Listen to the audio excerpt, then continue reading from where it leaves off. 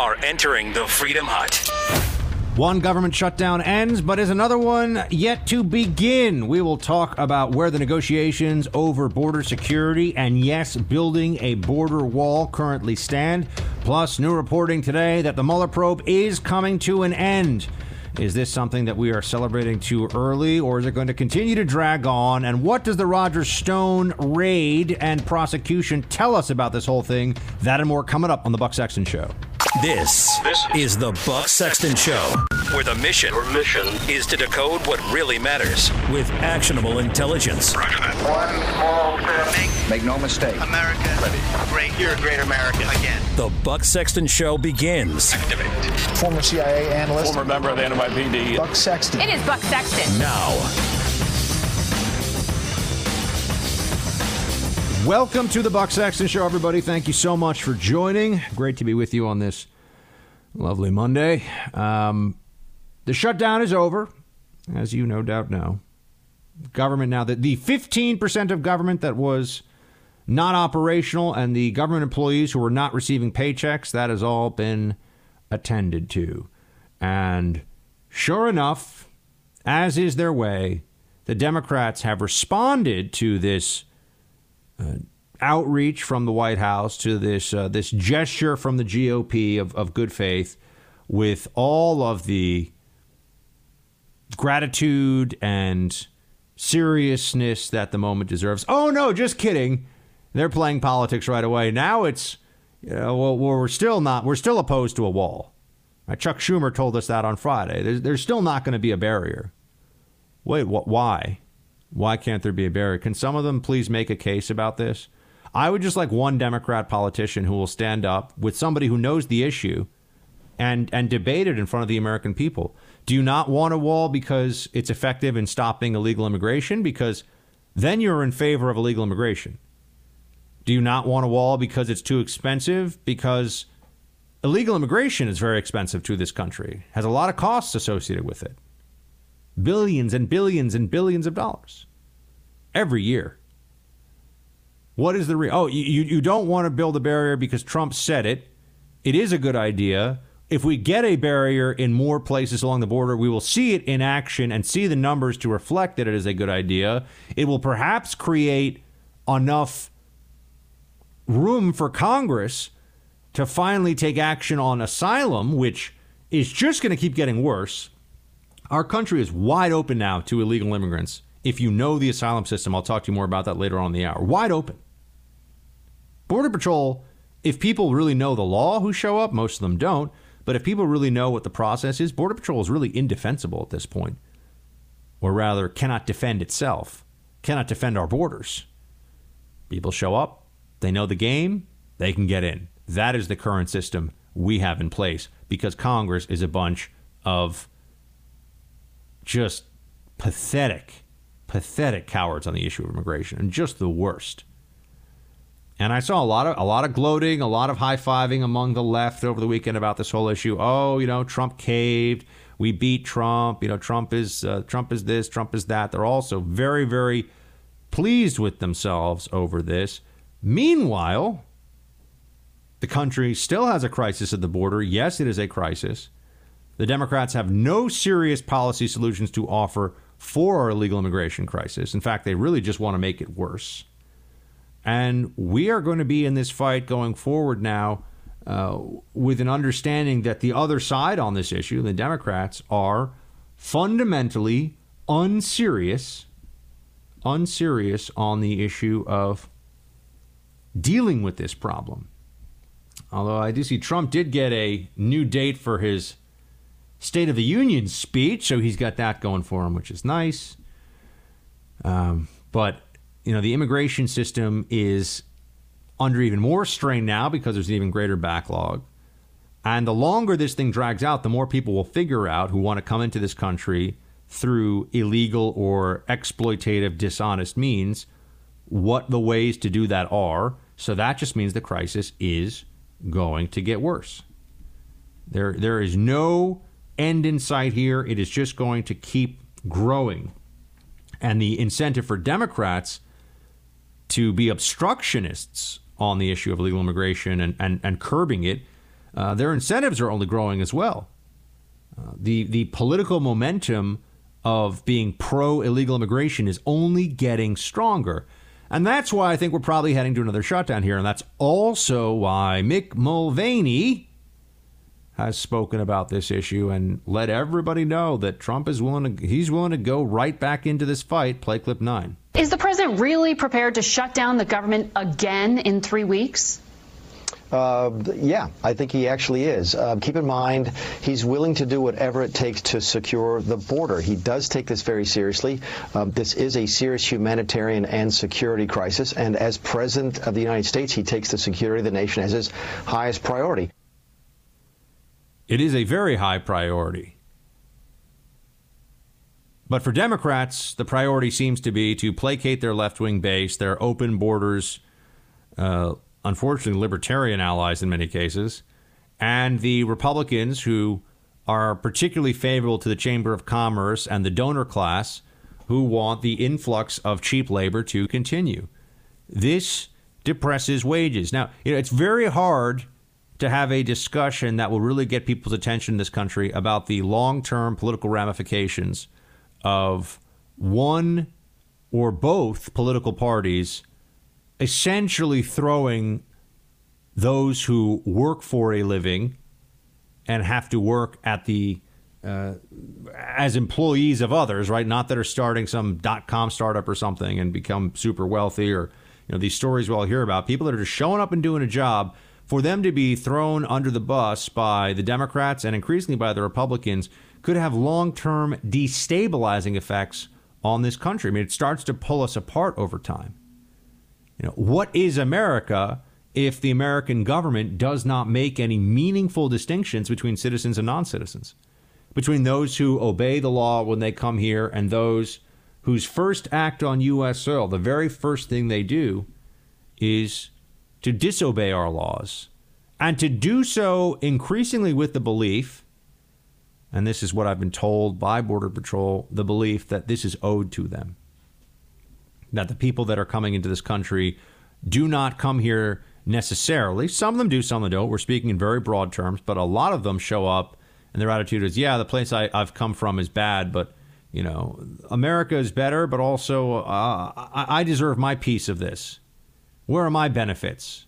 Where are the advocacy organizations that are going to make sure that I get access to as much taxpayer-funded largesse as possible, as fast as possible?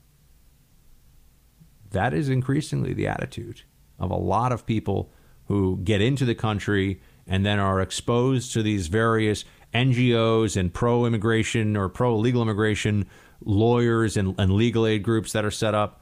They tell people that you are owed this. You are owed this. You are, you see, less likely to commit crimes than native-born Americans, of all ethnicities, by the way. You are less likely to commit crimes. You are also willing to do the jobs they won't do. You're effectively better than Americans just because you've come into the country illegally. This is a recurring theme for the Democrats. They have elevated illegal immigrants into some quasi-saint-like status just because it suits their short-term political needs. They have no serious answers for any of this. They become indignant and start throwing around terms like racist and xenophobe and all these different things. These are just talking points. These are smears because they cannot handle the substance. And we have to take a moment to talk about Trump's hand in all this. I saw what Coulter has said recently, among others. They say that Trump caved. He's being a wimp on this one. I think it's too soon to know what to say about what Trump has done on this. I think that we will know much more in 3 weeks when we'll see if the government is shut down again or if he declares a national emergency on this issue. But at least we're having this conversation because this problem was really accelerated dramatically under the Obama administration. This stretches back for many years. The unaccompanied children crisis at the border stretches back to the second part of Obama's 8 years in office. And it wasn't dealt with properly then. And now the crisis has only ballooned and gotten worse. And more people realize that this is a really major issue that must be handled. because it only grows over time. As more people learn about this, it only becomes a greater strain, not just on our border patrol and immigrations and customs enforcement agencies, but also on the communities where you have illegal immigrants who are increasingly in need of and demanding services on systems that are already extended beyond what they can handle. But we're not even supposed to have that conversation. The American people are told by their media, by the elite political class, suck it up. Don't be a racist. Illegal immigrants are great. They don't have to obey the law. They don't have to be held accountable the same way that you do. Just deal with it. That's really what they're being told. That's what all of us are being told. They just don't put it in those terms. And that's why I'm very curious to see if Trump is able to, whether it's by just, he could also just order the wall to be built, right? Just build a wall. Just do it. A judge, yes, will stop him, but it'll make its way through the courts. And if Trump wins on that, well, doesn't that give him a lot to say and a lot to do for another 4 years? Doesn't that show that the Democrats have been operating and negotiating in bad faith on this issue all along? And of course they have. Of course they have. I'm frustrated that somehow Republicans can never win this debate in front of the American people. Now, you could say maybe the polls are skewed, although Pelosi's personal numbers have got hammered through this whole process. But somehow Republicans always end up looking worse, or at least that's the perception, and the Republicans act on that perception. Former Governor, I'm sorry. See, that happens sometimes. Sarah Huckabee Sanders, not former Governor Sanders. That's a different Sanders. That happens sometimes. They are, in fact, relatives. She talked today during a press conference, first press conference in a little while, about where the president is on this one, what his expectations are, and what the fight looks like ahead with the Democrats. And here's what she said. Play 17. Is the president really willing to go through another shutdown if he can't get any money out of the Democrats for the border wall? The president doesn't want to go through another shutdown. That's not the goal. The goal is border security and protecting the American people. Ideally, Democrats would take these next 3 weeks to negotiate in good faith, as they've indicated that they would, and come up with a deal that makes sense, that actually fixes the problem, so we don't have to go through that process. But they won't, right? I mean, she's the press secretary, so she's saying what she has to say here. But we all know the Democrats aren't going to do that, right? No way. There's really no enforcement mechanism of the law when it comes to illegal aliens entering this country and staying in this country. There's no enforcement mechanisms that Democrats want to strengthen, want to bolster, want to expand. They do not have an interest in that at all. They just don't. They do not have that interest. They much prefer this continued dysfunction, because the dysfunction of illegal aliens entering the country in large numbers over a long period of time favors their political interests of a larger state, a state that is divided along ethnic and national origin lines, and that skews, because of the population and demographic changes that are occurring, skews to the left. This is fundamentally about the future of this country. Yes, it's about sovereignty, but it's also about what kind of a country are we going to be? One that respects the rule of law, or one where embracing the mob rule that comes via the mass law breaking of decades of illegal immigration is a strategy that leads to political victory? I think we're getting closer and closer to that reality, and that's why the president has to fight on this. And I'm willing to let him see this through before I criticize him for waiting. Republicans waited way too long on this, and also for leaving some other items off the list. You know, no, where was that defunding of Planned Parenthood that we were promised? Where did that happen, huh? Anyone tell me why that couldn't happen? Although they did get a bunch of judges through, I think, today, so that's good. There's some upside here. We got to look at the positive as well.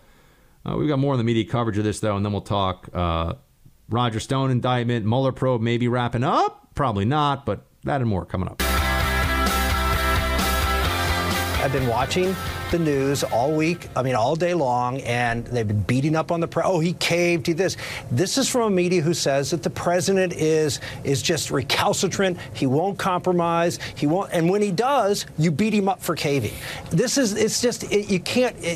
sort of can't have it both ways. You can't beat the guy up when he actually says, okay, I'll have it your way, Nancy. We'll do exactly what you want. We'll sit down with you. We'll negotiate. He caved. He craved. He cratered. He's a wimp.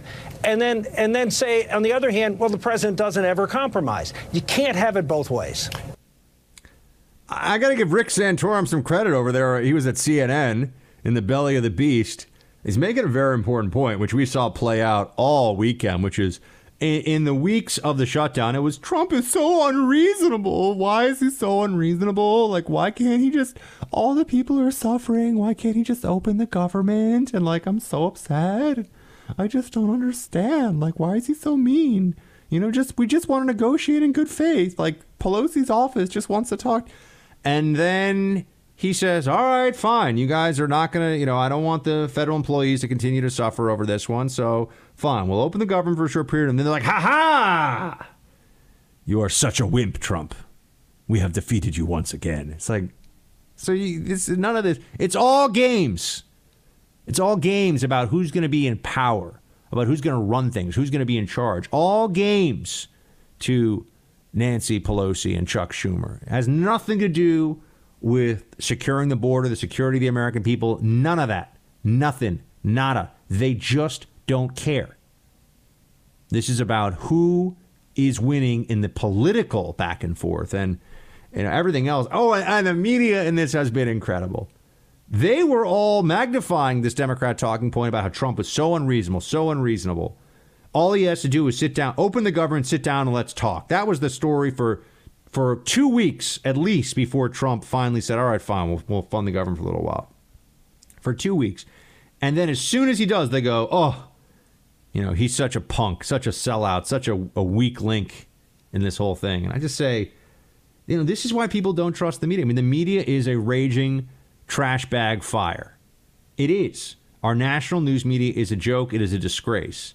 I could decide that I'm just going to become a sandwich maker tomorrow and not do any more media. I would still believe this. I would still tell everybody I know this. The national news media is a disgrace. It's like college professors who all of a sudden banded together and inflicted their brand of left-wing lunacy on the rest of the country via columns and TV shows and occasionally on radio, although much less so on radio. Thankfully, conservatives still pretty much dominate radio, although podcasting, libs have got an advantage there because of all the digital Silicon Valley stuff. But I digress. Caving versus compromising. Isn't it amazing how this gets all broken down? You'd think that they would wait at least a couple of days before gloating so it wasn't so transparent and so obvious. But the mainstream networks were cheerleaders all along, have been cheerleaders for Democrats against Trump. That's what is happening. That's what the reality of the situation is. People can tell themselves otherwise. They can lie to themselves about this. We all see it. And I give credit to Rick Santorum for understanding what's really at issue here. But look, I do think we're really gonna come back to this. I've been watching the news all week, all day long, and they've been beating up on the president. Oh, he caved to this. This is from a media who says that the president is just recalcitrant. He won't compromise. He won't, and when he does, you beat him up for caving. You sort of can't have it both ways. You can't beat the guy up when he actually says, okay, I'll have it your way, Nancy. We'll do exactly what you want. We'll sit down with you. We'll negotiate. He caved. He craved. He cratered. He's a wimp. And then say, on the other hand, well, the president doesn't ever compromise. You can't have it both ways. I got to give Rick Santorum some credit over there. He was at CNN in the belly of the beast. He's making a very important point, which we saw play out all weekend, which is in the weeks of the shutdown, it was Trump is so unreasonable. Why is he so unreasonable? Why can't he just, all the people are suffering. Why can't he just open the government? And I'm so upset. I just don't understand. Why is he so mean? We just want to negotiate in good faith. Pelosi's office just wants to talk. And then he says, all right, fine. You guys are not going to, I don't want the federal employees to continue to suffer over this one. So fine, we'll open the government for a short period. And then they're like, ha! You are such a wimp, Trump. We have defeated you once again. It's like, it's none of this. It's all games. It's all games about who's going to be in power, about who's going to run things, who's going to be in charge. All games to Nancy Pelosi and Chuck Schumer. It has nothing to do with securing the border, the security of the American people. None of that. Nothing. Nada. They just don't care. This is about who is winning in the political back and forth and everything else. Oh, and the media in this has been incredible. They were all magnifying this Democrat talking point about how Trump was so unreasonable. All he has to do is sit down, open the government, sit down, and let's talk. That was the story for 2 weeks at least before Trump finally said, all right, fine, we'll fund the government for a little while. For 2 weeks. And then as soon as he does, they go, oh, he's such a punk, such a sellout, such a weak link in this whole thing. And I just say, this is why people don't trust the media. I mean, the media is a raging trash bag fire. It is. Our national news media is a joke. It is a disgrace. I could decide that I'm just going to become a sandwich maker tomorrow and not do any more media. I would still believe this. I would still tell everybody I know this. The national news media is a disgrace. It's like college professors who all of a sudden banded together and inflicted their brand of left-wing lunacy on the rest of the country via columns and TV shows and occasionally on radio, although much less so on radio. Thankfully, conservatives still pretty much dominate radio, although podcasting, libs have got an advantage there because of all the digital Silicon Valley stuff. But I digress. Caving versus compromising. Isn't it amazing how this gets all broken down? You'd think that they would wait at least a couple of days before gloating so it wasn't so transparent and so obvious. But the mainstream networks were cheerleaders all along, have been cheerleaders for Democrats against Trump. That's what is happening. That's what the reality of the situation is. People can tell themselves otherwise. They can lie to themselves about this. We all see it. And I give credit to Rick Santorum for understanding what's really at issue here. But look, I do think we're really gonna come back to this, and very good chance that maybe the government does get shut down again. Trump he's not playing games on this one. He made a promise, and he knows that he should and will keep that promise to the American people. And if he doesn't, he's going to be in trouble. But the fact is, on the Republican side, a lot of people see the rise of an extraordinary, important new constituency in American politics, Hispanics, who will come here and all be Democrats. Also, I hear when I push people a little harder, I don't know whether I want brown grandbabies. I mean, that's also a part of it. It's the intermarriage that is going on and the cultures that are conflicting with each other. I also happen to believe that the Hispanics should work harder at assimilation. That's one of the things I've been saying for a long time. That they ought not to be just codified in their communities, but make sure that all of their kids are learning to speak English and that they feel comfortable in the communities. And that's going to take outreach on both sides, frankly. Oh, my gosh. John Brokaw, you monster. What are you talking about here with learning English? Good heavens. I got to tell you, Tom Brokaw, tip of the hat to you, my man. I never would have thought he would come out and say something that was worthwhile and true. Yes, you should have to learn English in this country. People who say otherwise are delusional. You should learn English. A critical part of national cohesion for countries all over the world is a language that is the language of the nation. All right. Yes, there are places where there are multiple languages spoken, and, but look at the great nations of our current era. They're all associated with a language. Not the only language that's spoken there. I'm not saying people can't speak other languages. They have to be able to speak English, though. It is necessary for success in business. It is necessary for understanding the culture and the politics and the history and the day-to-day of this country fully. People who do not have English language skills are at a huge disadvantage in the marketplace, in schools. Period. And it should not be on the rest of us to make it up to them or make up for this because they haven't learned English. I don't know why this. I know it is controversial, and I just was there. I don't know why it is, or it absolutely should not be controversial. English as the national language. I've seen with all of the hubbub around Steve King recently. The New York Times wrote something and they said, "Oh, he tried to pass a law where English would be the national language." Why is that a bad thing? And all the morons out there, and there's so many of them. Oh, it's so racist that English should be our national language. Really? Because English is also the national language of Nigeria. English is the national language of a lot of countries. And it's the language that business and government and law and, all conducted in English. If I wanted to live in a Spanish-speaking country, I would learn Spanish. I wouldn't show up and wander around and be like, excuse me, sir, habla español, habla. No, I would show up and I'd be very smooth. I'd sound like Puss in Boots. Yes, I speak the Spanish very well. I'd get some Antonio Banderas sounding Spanish going on. I'd be the man. I wouldn't show up and I'm in America and I can't speak the language of your country even though I want to live here now. No, that's unacceptable, right? Americans, Americans don't show up in other countries and say, well, you guys got to learn English. No.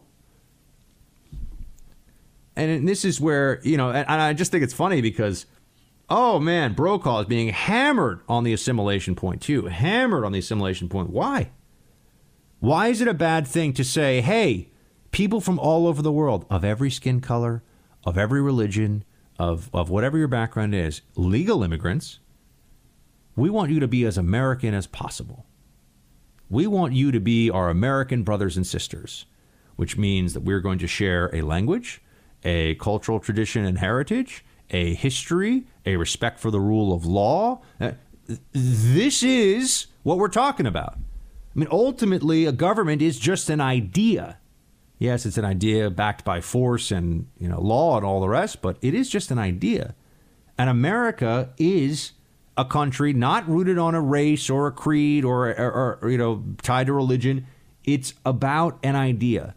But people have to buy into it fully, and part of buying in is we all speak the same language, and the language of this country is and should be English. Now the government's reopened. We have to have a real specific conversation about how much money they will support. President said, and it's not the president, it's our experts who protect the border who say it's going to cost $5.7 billion for all the technology, including wall.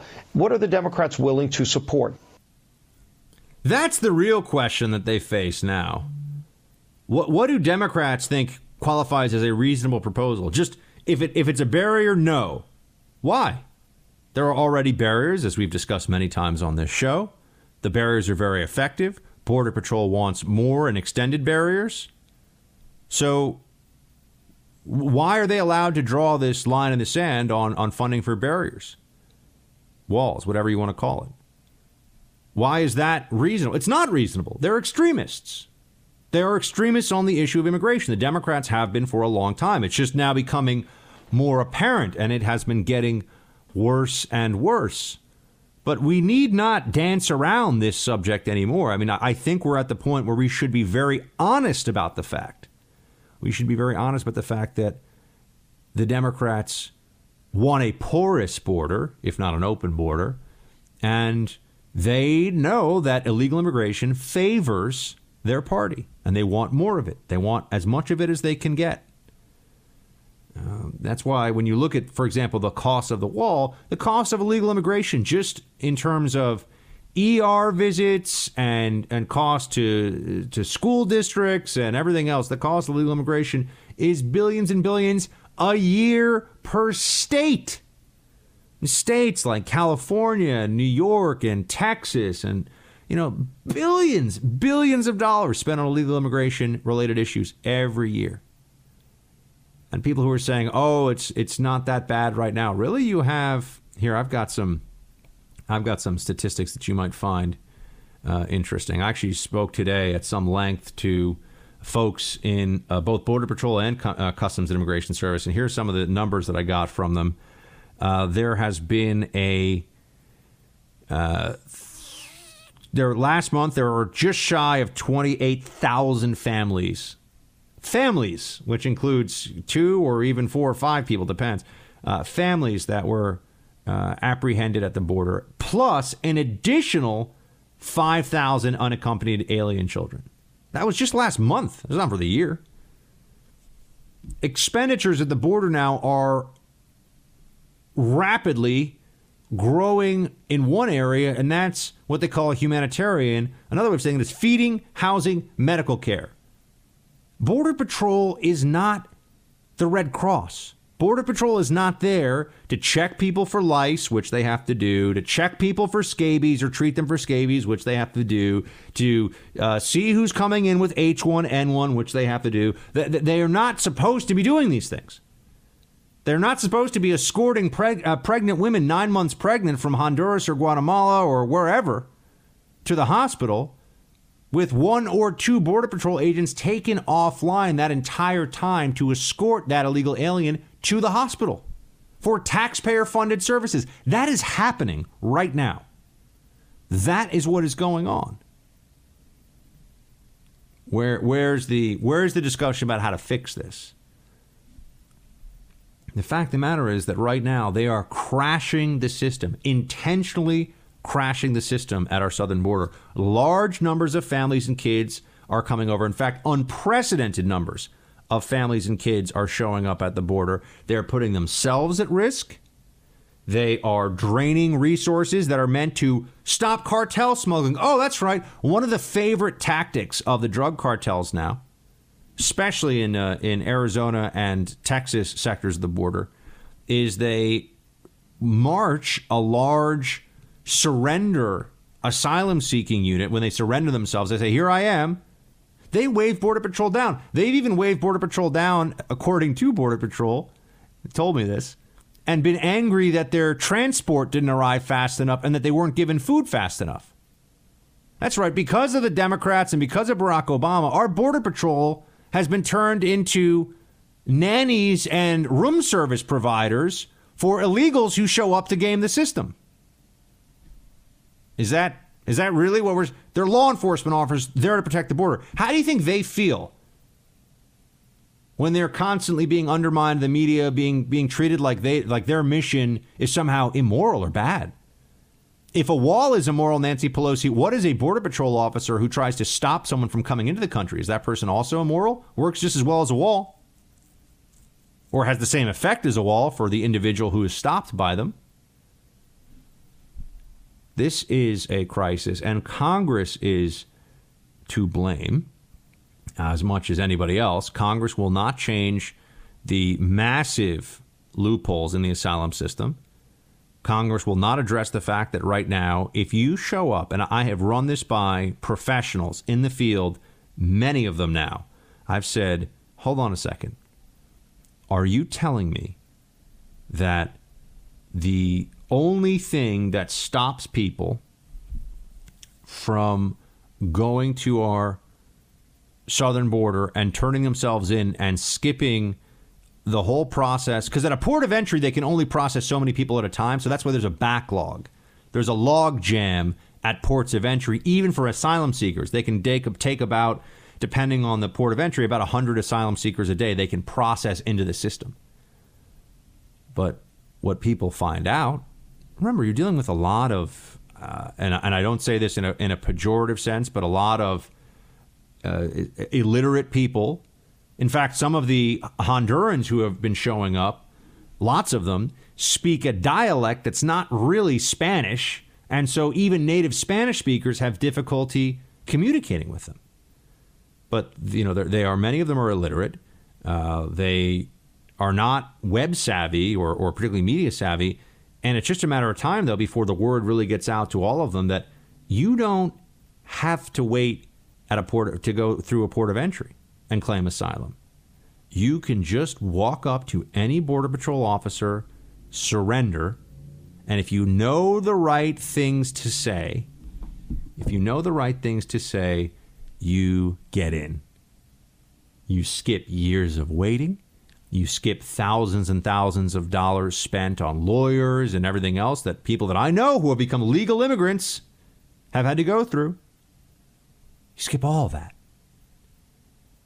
The percentage of asylum seekers in the last year who qualified for asylum in court was less than, I think the number was 92% did not qualify.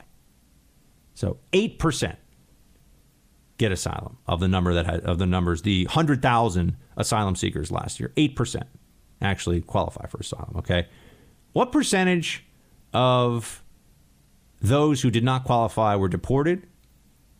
Who wants to take a guess? So you go through the process and you either don't show up for your hearing, don't apply to be processed for an immigration hearing, or you do show up and they say you can't get asylum. What percentage of them have been deported? Less than 1%. They all get to stay. Once you understand the seams in this system, you realize that it is wide open for scams, and that's what people are doing. And this is why we have to continue to have this debate, have to have this fight over what should be done when it comes to the shutdown, what should be done for border security. We haven't dealt with the problem at all. And I know that, you know, you've got like Marco Rubio, who remembers Mr. Gang of Eight, Mr. Wanted Amnesty for Everybody. You know, he's out there saying that he is opposed to a declaration of a national emergency. Play 14. I don't think it's a good idea. I think it would be a terrible idea. I hope he doesn't do it. But would you fight him on it? Either.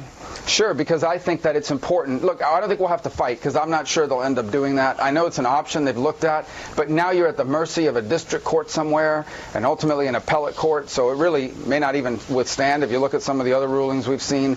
The other is the precedent that it sets, and it's just not a good precedent to set in terms of action. I understand these arguments. I think they're both crappy. One, oh, you're just going to end up in a district court somewhere. That's true of everything Trump tries to do. That's true of things that Trump tries to do as president that are well within his authority. Does that mean he just shouldn't do them? Lawfare against this presidency is real. The hashtag resistance judiciary is real. So we just cave? Say, okay, they get their way? Psych. We don't need to try to win this thing anymore? I don't think that's a good idea. I think we have more in the tank, if you will, than that. More fight in us than that. So, I don't like that, oh, it's just going to go into court argument, he shouldn't do it, because, yeah, it's going to go to court because everything this president tries to do these days, it feels like goes to court. But then on the precedent issue, there is a statute that Congress passed that is the law of the land that says that the president can declare a national emergency and take appropriate action. And that's a paraphrase of it, but that's basically what it says. Do any of you think that because Trump, if he does not do this, that Democrats will say, whoa, we got to play fair. We got to be honest brokers in this whole process. We got to be straight up. And because Trump didn't do it, we're not going to declare a national emergency on guns. We're not going to declare a national emergency on climate change. No, of course they will. That's why it's very important to defeat them in the next election, because of course they will. And I think anybody who thinks otherwise is kidding themselves. Speaking about a national emergency on guns, this is a bit of a departure, but I just saw this before I went on air, and I haven't had time to dig into it too much. Baltimore now is telling its armed police officers that they have to disarm before they go into schools. I think I saw that today. I could not believe it. I mean, there are some, you would think there are some limits to the stupidity of the left when it comes to guns. Like, you would probably tell yourself that. I mean, this was from, here we go. Uniformed police officers in Baltimore will be required to disarm before entering a school. This is in the Baltimore Sun today because the school board doesn't want them to be armed. I don't even know what to say. And the libs, they've just lost their minds on so many things. It's really hard to take them seriously.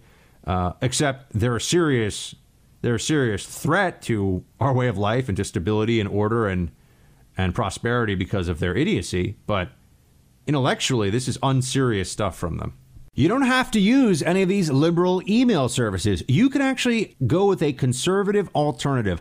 iPatriots.us. iPatriots.us gives you all the good stuff from email without any of the downside you see from these Silicon Valley lefties, okay? iPatriots.us is secure, it's private, it includes more of what you want without all the ads and spam. Plus, you get 30 gigs of cloud storage, larger attachment sizes, and much more. Your email and files are safe with iPatriots Premium Antivirus, Anti-Spam, 256-bit encryption.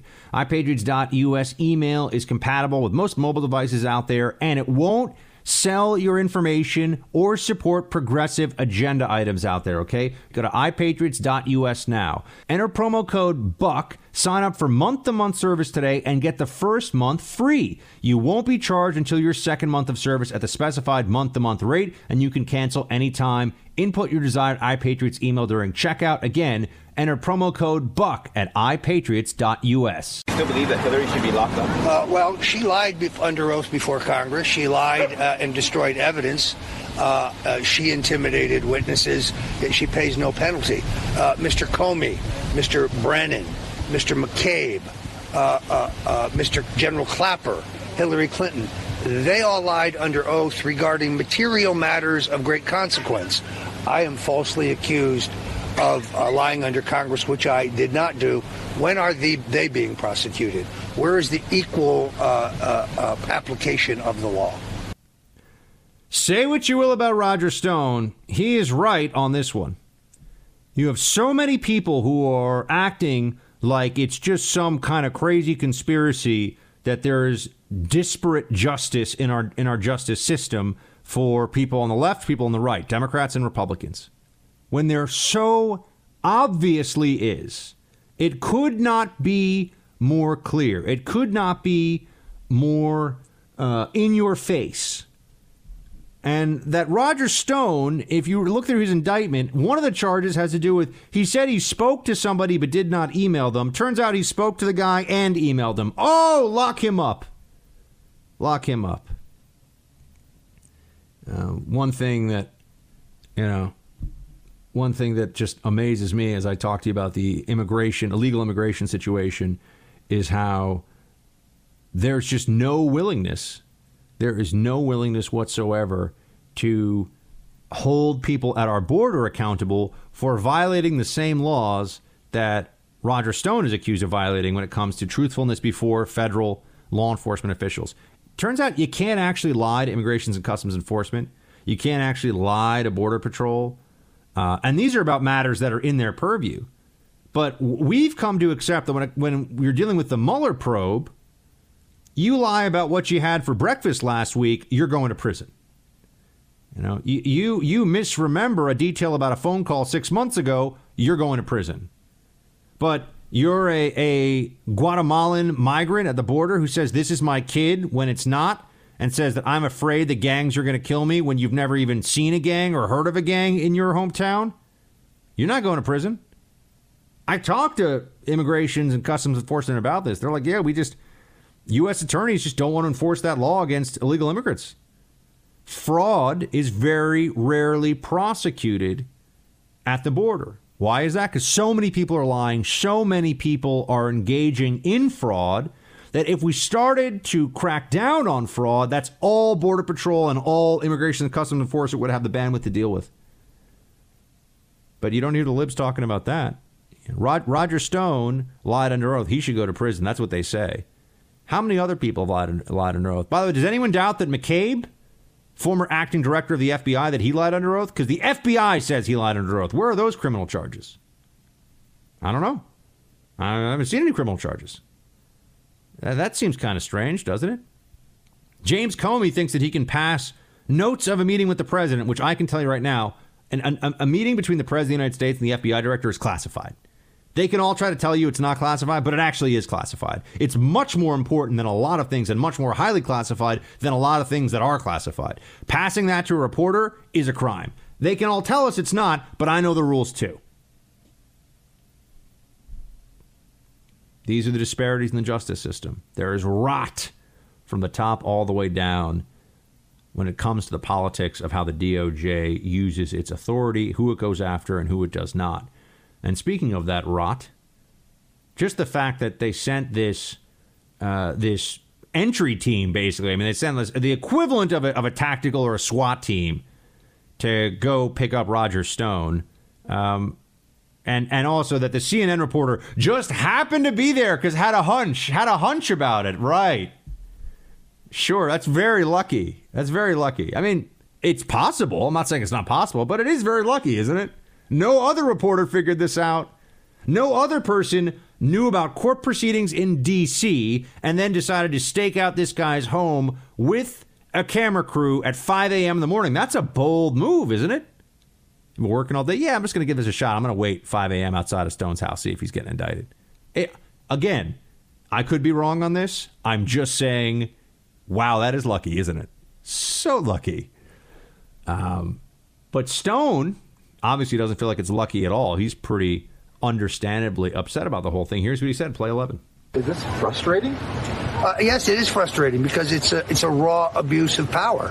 And the fact that a CNN reporter was allowed to film my arrest when the street was sealed off, and the fact that the CNN producer in question is a former assistant to James Comey at the FBI and formerly worked for the FBI, his claim that he just had a hunch is just not credible. Now, to be fair, the producer that filmed it was not the former assistant to James Comey. There is somebody who's a former assistant to James Comey on the CNN payroll who kind of looks like Pajama Boy. You know what I'm talking about. But that's Stone. So Stone's a little hazy on the details here.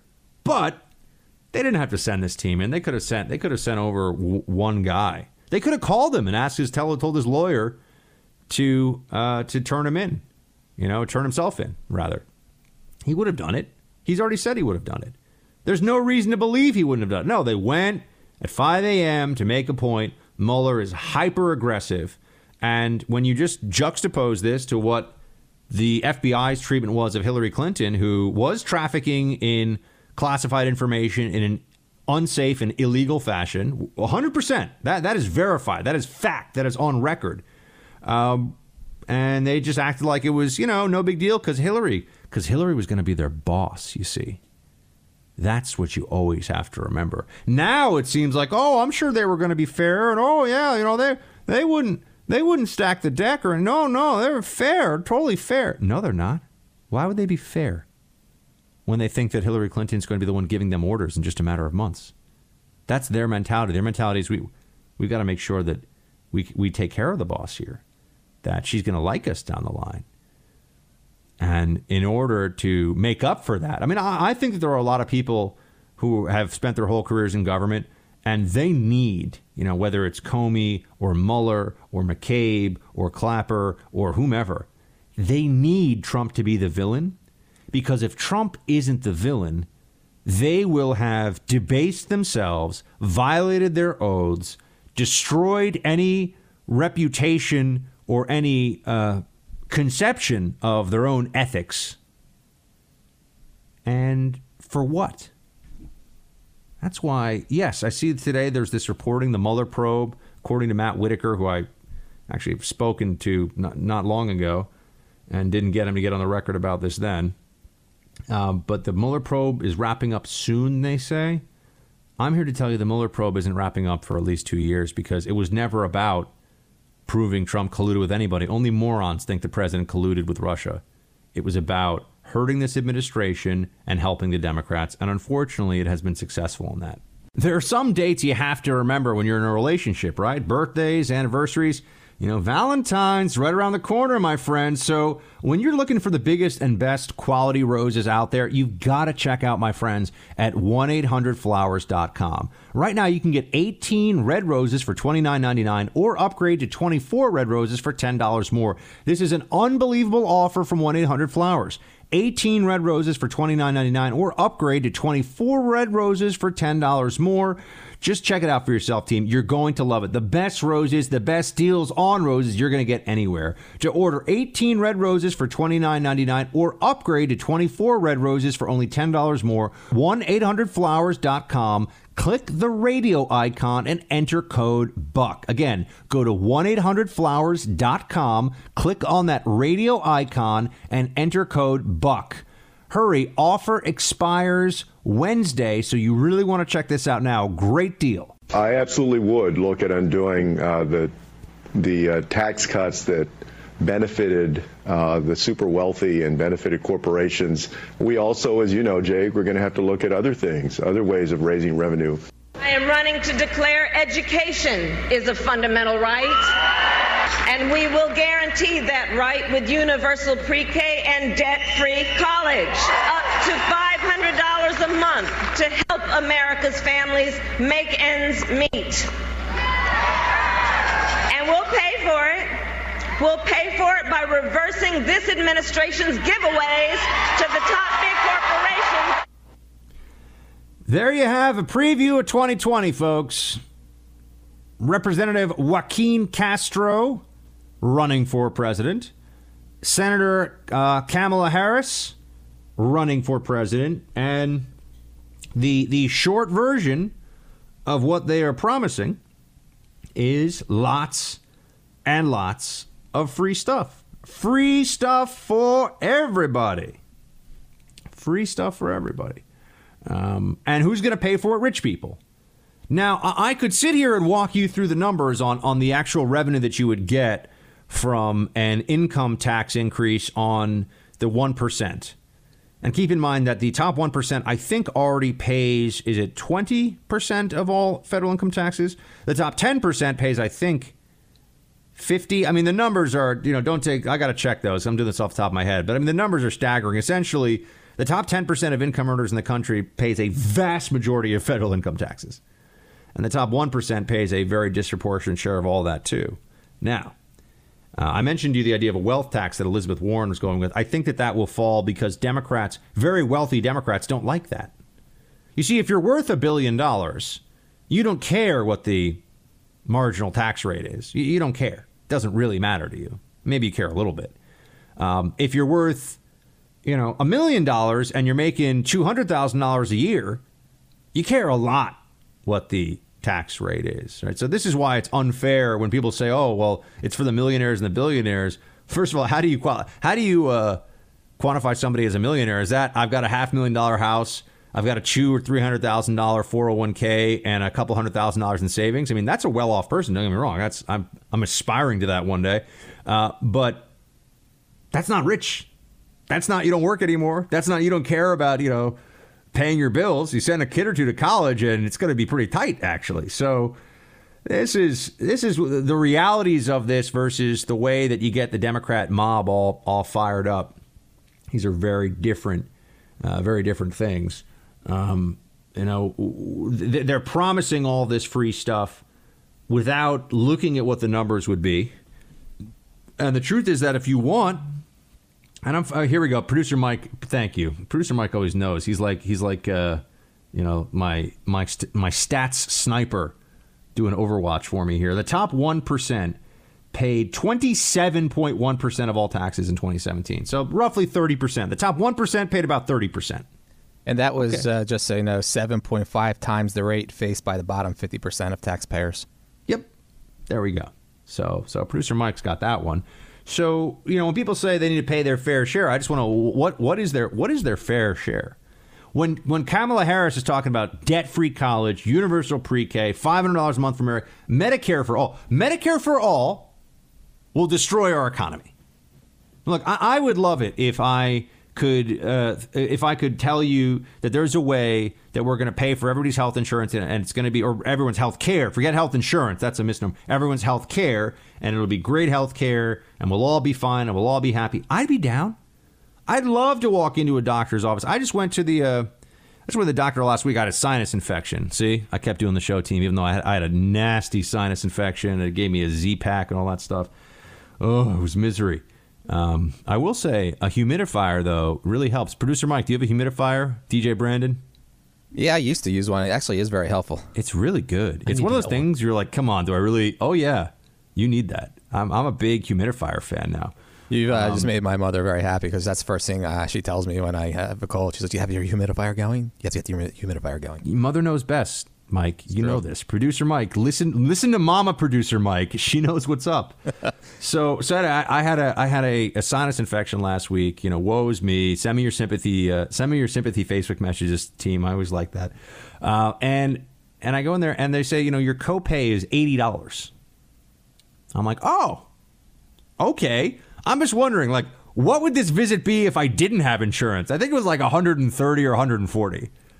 So I'm like, okay, so I'm basically covering 50% of the cost of the visit, and I have health insurance. Like, at some point you start to look at this, you say, they're just moving these pools of money around with no transparency, no accountability, and that's if you're working and trying to support yourself and pay your own way with the system that we have. Just imagine what's going to happen to the system when all of a sudden government bureaucrats are deciding what kind of health care you get and where you get it and everything else. I mean, just imagine what that's going to look like and how expensive it's going to be. $1 trillion plus deficit this year. I think 1.2 trillion is what the estimate is. Over $21 trillion now, or $21 trillion roughly in total debt. Actually here, this is a fun experiment. U.S. debt clock, folks. I can do this while I'm on air live because you can go right to a site and we'll find out exactly what. Okay. Oh, no, I was a little bit off. 21 trillion. $964 billion. We are almost at $22 trillion. And the leading, at least in the media's eyes, the leading candidate for the Democrat nomination, the leading candidate is saying free health care for everybody. We're just going to tax rich people. And a kind of secondary candidate, I think you're going to see Joaquin Castro probably as a VP. That's my early guess. Mark that one down, Producer Mike. I'm going to be right on this one. He's going to be someone's VP. He's not big time enough to be at the top of the ticket, but I could see him very easily being someone's number two. Someone's Mike Pence, if you will. And Kamala, the media really wants it to be her. But here's the thing about Kamala Harris. One is, I don't think she understands the numbers. I don't think she cares to understand the numbers. And what she's promising is it just won't materialize. It's just not realistic. She's come out and she's now the flavor of the moment for the media in terms of candidates for 2020. They're all so excited. Oh, Kamala Harris is going to be so wonderful, all this stuff. But they're going to have to prop her up like they propped Hillary up. She just doesn't have charisma, swagger, and her message is kind of a watered down, Bernie Sanders, Elizabeth Warren, Ocasio-Cortez message. It's this, we're going to be a little bit more centrist, but we're still going to give you all this free stuff. We're still going to give you a lot of free stuff. And the truth is, I just don't think that is realistic. I don't think that is anything that anyone can be promising the American people now. It's all really just a lie, but it's a lie that will put people in power who think that lying to get them in power is completely fine. They think that there's nothing wrong with shading the truth a little bit on this issue, and or just outright fabricating. That's what Harris is doing. More debt, more spending. The government does not spend our money wisely. That is for sure, and it doesn't have enough of our money to spend, despite its rapacious tax code for those of us who are trying to support ourselves, our families, and better our lives. Government's making it harder all the time. Does not make it easier. But this is going to be a very popular message with Democrats. Free everything. Look at Trump, the billionaire with his, quote, giveaways to the rich all the time, right? That's the reality, which is that most families in America under the Trump tax cut got a tax cut, okay? Most families. In fact, I think it's almost all families. Basically, if you pay taxes, you got a tax cut. But the media doesn't care about that. They don't care what the truth is in the situation. It's so much more fun for them to go around proposing that the only thing, and supporting those who propose that the only thing that holds us back from the candy land of free everything for everyone, unicorns and rainbows, is mean Republicans who have white privilege and are racist for supporting Trump and don't want to give up their money. Meanwhile, most of the Trump supporters I know work really hard for either wages or running a small business and are just trying to do what's right and take care of themselves and their families. And they feel like they have the boot of government on their neck all the time. And they're always being told how easy it is for them. You know, if they're white males, they're told it's easy for them. They have privilege. If they're minorities, they're told, if they're Trump supporters, that they are traitors to the cause. So that's really how the conversation is happening in this country right now. That's really the way that the breakdown with the Democrats is occurring. But we have more. Stay with me, team. Healthcare. Every American deserves the right to have access to quality health care. But what the Democrats are proposing is something that is as false as the wall, and that is free health care for all, in which the country cannot afford. Oh my gosh, what is this heresy? That is from Howard Schultz, who some of you may be familiar with as the CEO of Starbucks. Is he the former CEO, Producer Mike, or the current CEO? He's a current CEO, right? Maybe he's on the board now. I don't know. Whatever. He has been the CEO of Starbucks. I think he still is. So if you have enjoyed a $5, 500-calorie pumpkin spice latte in the last 24 hours, I know some of you have. Don't play. A lot of you are like, oh, Buck, I would never. Oh, no. I know some of you have. You know who you are across America right now. Brandon, when was the last time you had a pumpkin spice latte? Never. Brandon, you were under I oath. don't drink lattes. I'm not a latte guy. You know what I found out recently was really made me sad? 'Cause I'm actually I'm down about 7 pounds already since I decided to stop eating chocolate 5 times a day and actually start working out again. Is that lattes are it's not good. If you're watching the waist, you know, you get a whole milk latte, it's like 250 calories. It's not a friendly thing for your waistline. But if you add the pumpkin spice and all that's, I mean, it gets to be, you might as well have a chocolate milkshake. Now, I mean, some of you, I'm sure, have rock hard abs and, you know, are in perfect health despite your pumpkin spice latte consumption. But for the rest of us, I got to avoid those things. That was always why I thought there was some big juice, kind of blended juice company that came out for a while. And I was like, this company might actually do pretty well. And then people realized that juice is, from a glycemic index perspective, terrible for you. Schultz was CEO in 2017. So he was CEO until recently. Producer Mike just gave me that one. Probably also realizes that I should stop talking about how high glycemic index foods and all that. But yeah, juice, stay away from it. I actually have unsweetened cranberry juice at home, which I like. It's got a real tartness to it. I highly recommend. Still has some sugar in it, by the way. All right, get the train back on the track here. Let's go. Okay. Mike. See, Mike's looking out for you at home. See, he's like, Buck, stay on task. I actually had a juice today too. That's why I'm laughing. It's pretty funny. Oh yeah. See, you're probably one of those cold pressed juice guys paying $11 for some kale and some apples. I'm in the wrong line of work, man. I need to open up a juice shop somewhere in the middle of nowhere. I'll do great. Oh man, tell me about it. My whole thing was, for a long time, I wanted to open a chain of grilled cheese stores, and then 1, I became celiac, and 2, somebody else beat me to it. So, because grilled cheese is very versatile. I think I made that for myself more than anything else growing up. All right, Howard Schultz.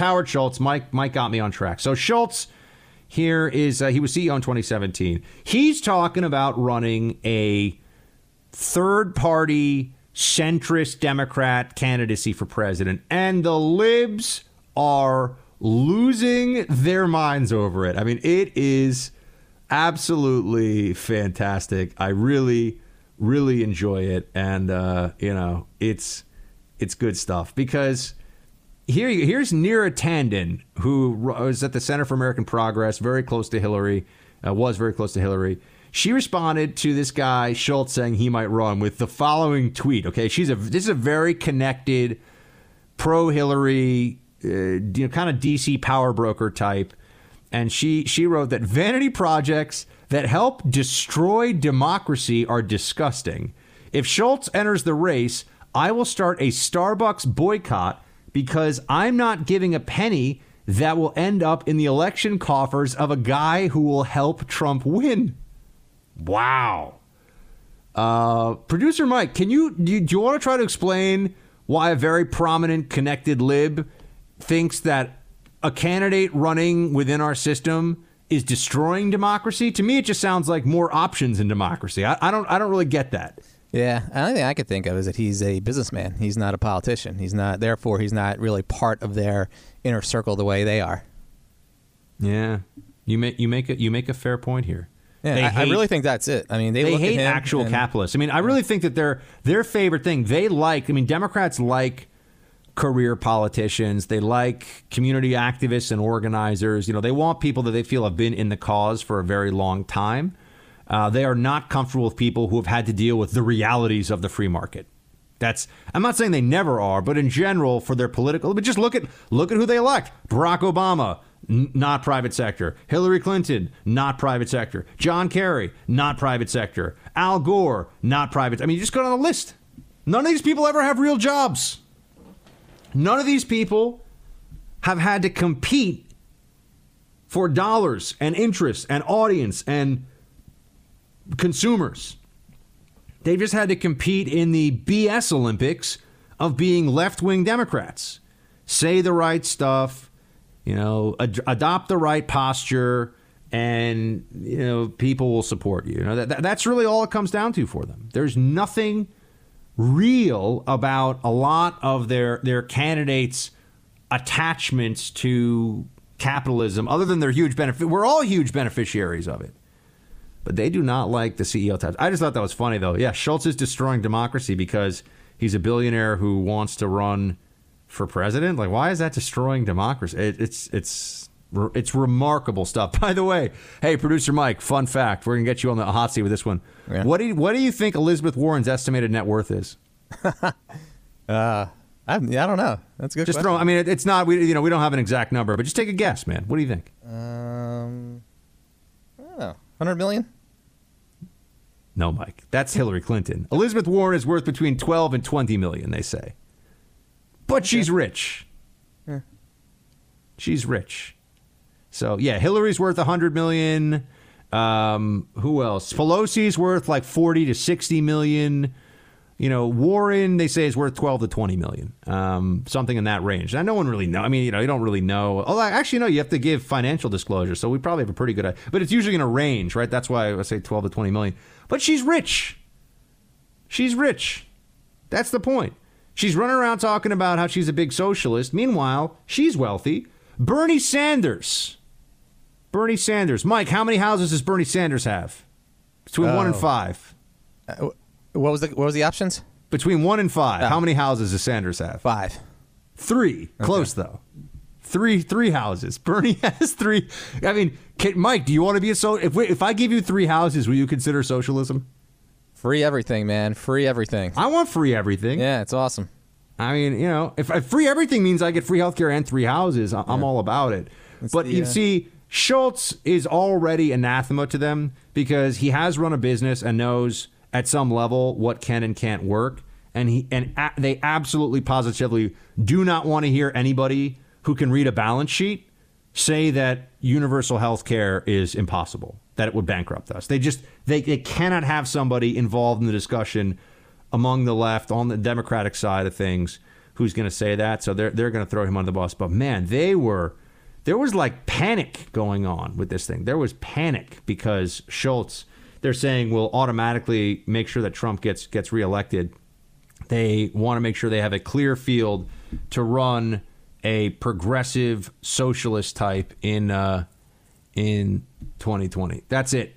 A progressive socialist. Anybody else is completely outside of acceptable. I mean, they don't want to hear it. They don't want anything to do with it. And there you have it. So we'll have to see, folks. We'll have to see. I am hopeful. Mike, who's your favorite Democrat that could be the nominee? Beto. Good call. Yeah. I don't think there's any doubt. I think a lot of people are saying today, we actually had this discussion in the office, and people were saying, Beto would be a good partner for Biden. I was like, what?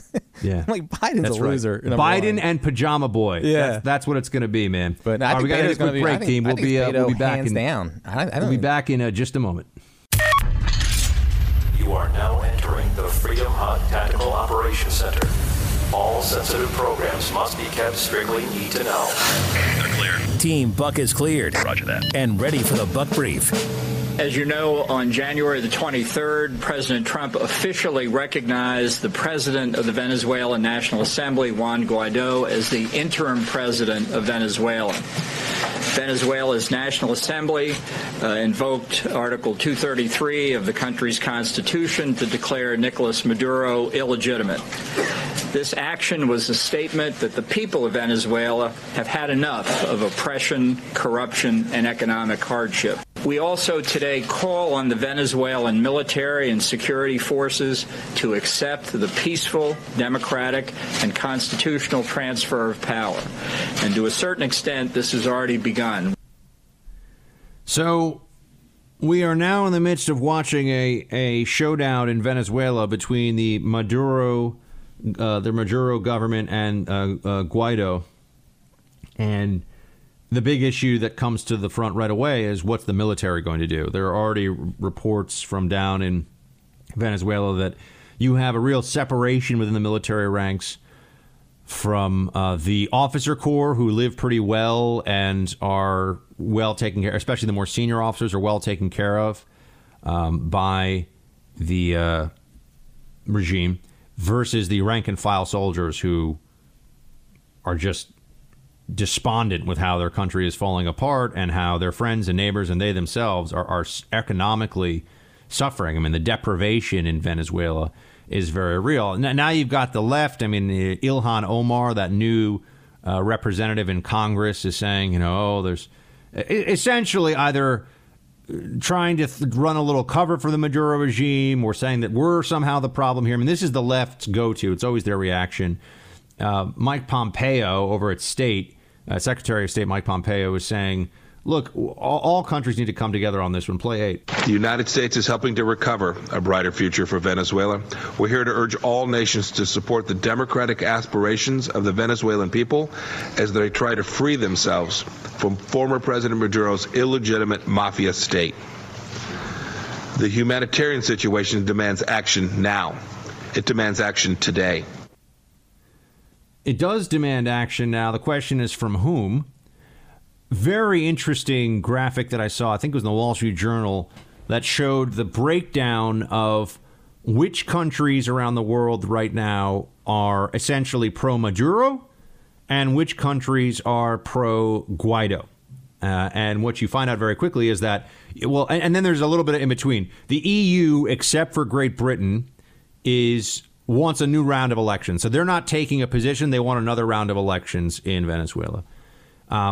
The entirety of North and South America, with the exceptions of Cuba, Nicaragua, and Bolivia, leftist, despotic crap regimes in all three countries. Despotic is a little harsh maybe for Bolivia, but certainly the case in Cuba and increasingly the case in Nicaragua. But all the countries except for those three in North and South America, and I think Mexico wants elections, but the rest of them are all essentially on Guaido's side. And then you look around the world. Who still supports Maduro? China, Russia, the Iranians, much of the Muslim world, South Africa. Who supports Guaido in the Middle East? Oh, what a shock. Israel, right? So you see this separation between the free world and the not as free or not free world playing out with the way different countries interact with or see this crisis that is in Venezuela.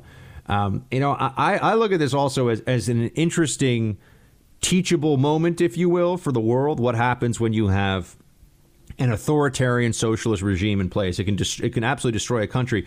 It used to be that Venezuelans were running across that Colombians were running across the border into Venezuela to be the cooks and maids and whatever jobs they could, because Venezuela had oil money and was doing pretty well. And now you have millions of Venezuelans have fled the country. A couple million more will flee the country based on the projections. And they're running across the border into Colombia now, seeking whatever jobs they can.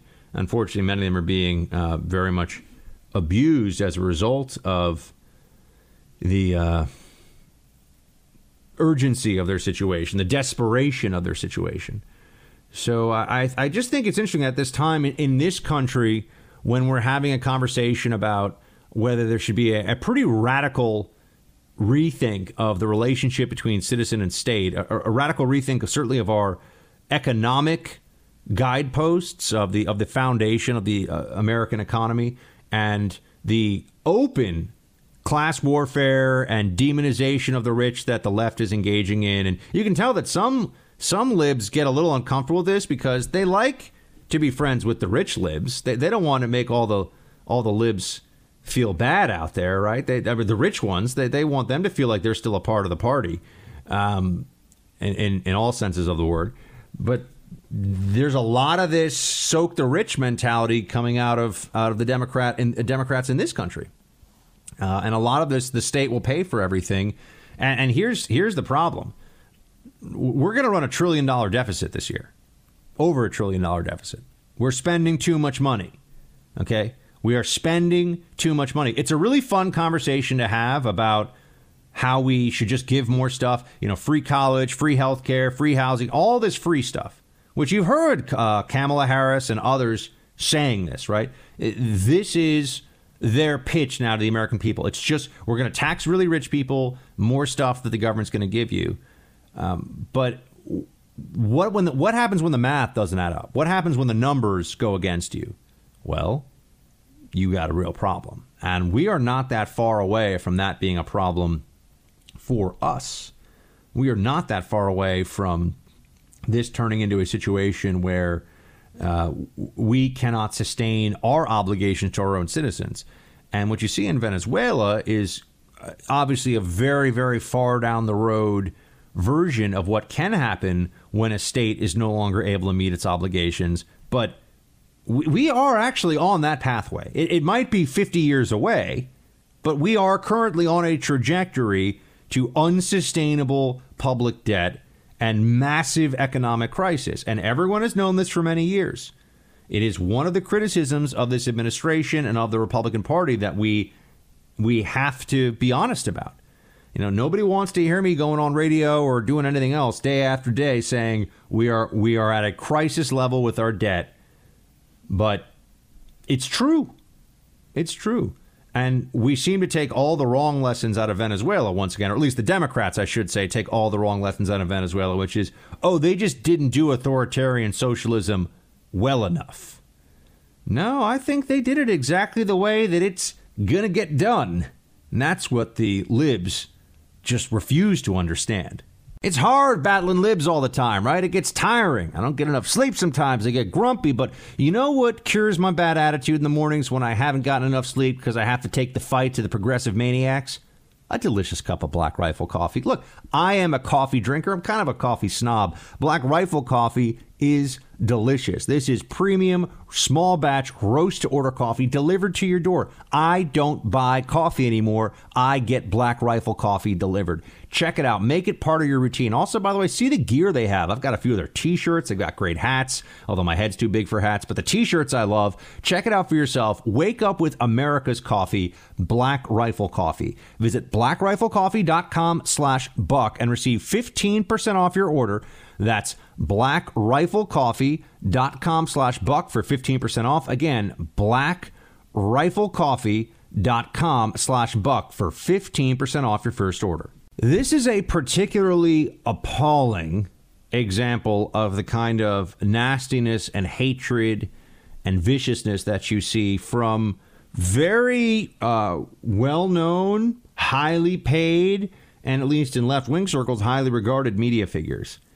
Now, there's a very straightforward narrative about what really happened when the Covington High School kids were, remember, let's set this up properly. They were the ones confronted by Nathan Phillips and the Black Israelites. Okay, the adults chose to confront the kids after verbally abusing the kids. The kids did nothing in response that they should apologize for. There's anything bad about what they did, despite what the media said. Looking at somebody is not a crime. Looking at somebody is not something that anyone should have to apologize for when they're just minding their own business and someone walks up to them and starts banging a drum in their face. And I was talking to Howie Kurtz on his Fox News show about this on Sunday. The clip's up on Facebook.com/Buck Sexton if you want to see it. But it's pretty straightforward. I mean, the media is just wrong on this issue. And then it's not enough to be horrifically wrong when they didn't have the full context. Then when they were clearly wrong, the New York Times wrote this profile on the black Israelites that referred to them as, like street preachers that are trying to bring a holy message or something. Like, these guys are maniacs. And I really mean that. I mean, if you walk past them with your children, you would want to like hold your children close and walk much more quickly. They're crazy. OK, what they say is disgusting. They're intellectually a joke. The black Israelites, the Hebrew Israelites, I've heard them called different things, whatever they call themselves. They're a joke. They're a disgrace. But the Times wrote about them like they were doing an essay on some, reform movement in French politics or something. They really treated them like they're worthy of respect and should at least get a fair hearing for their views.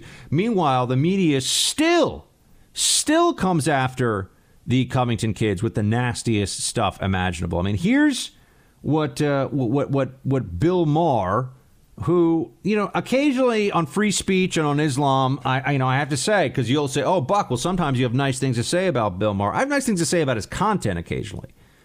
I don't know the man personally, and I think a lot of what he does is an absolute disgrace. But occasionally, he'll say something that's pretty on the money, at least for a liberal.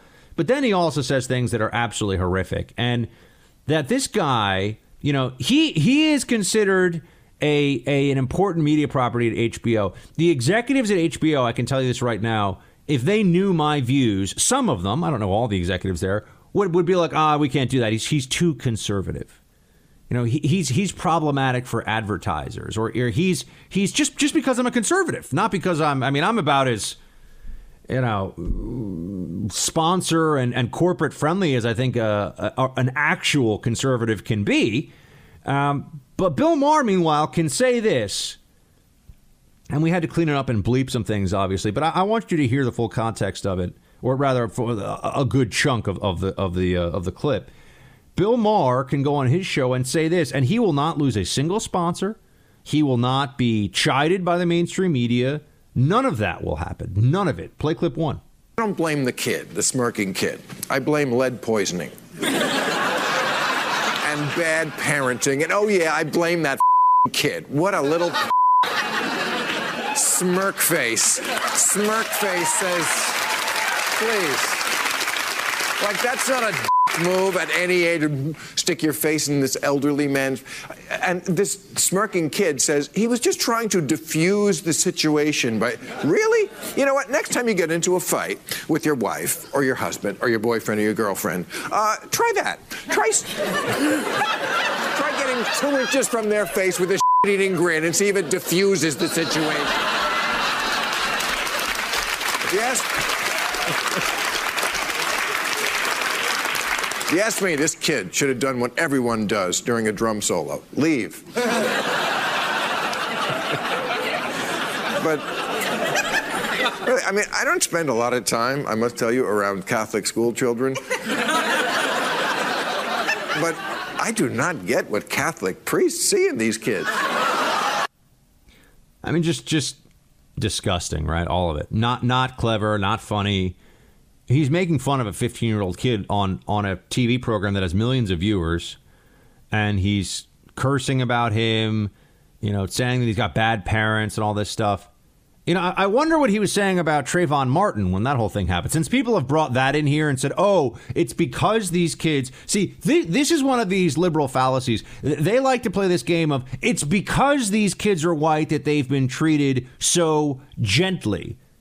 And I sit here and say, gently? They've almost had their lives ruined. Their parents are getting death threats. They're getting death threats. Their school has to have armed security now. They didn't do anything wrong.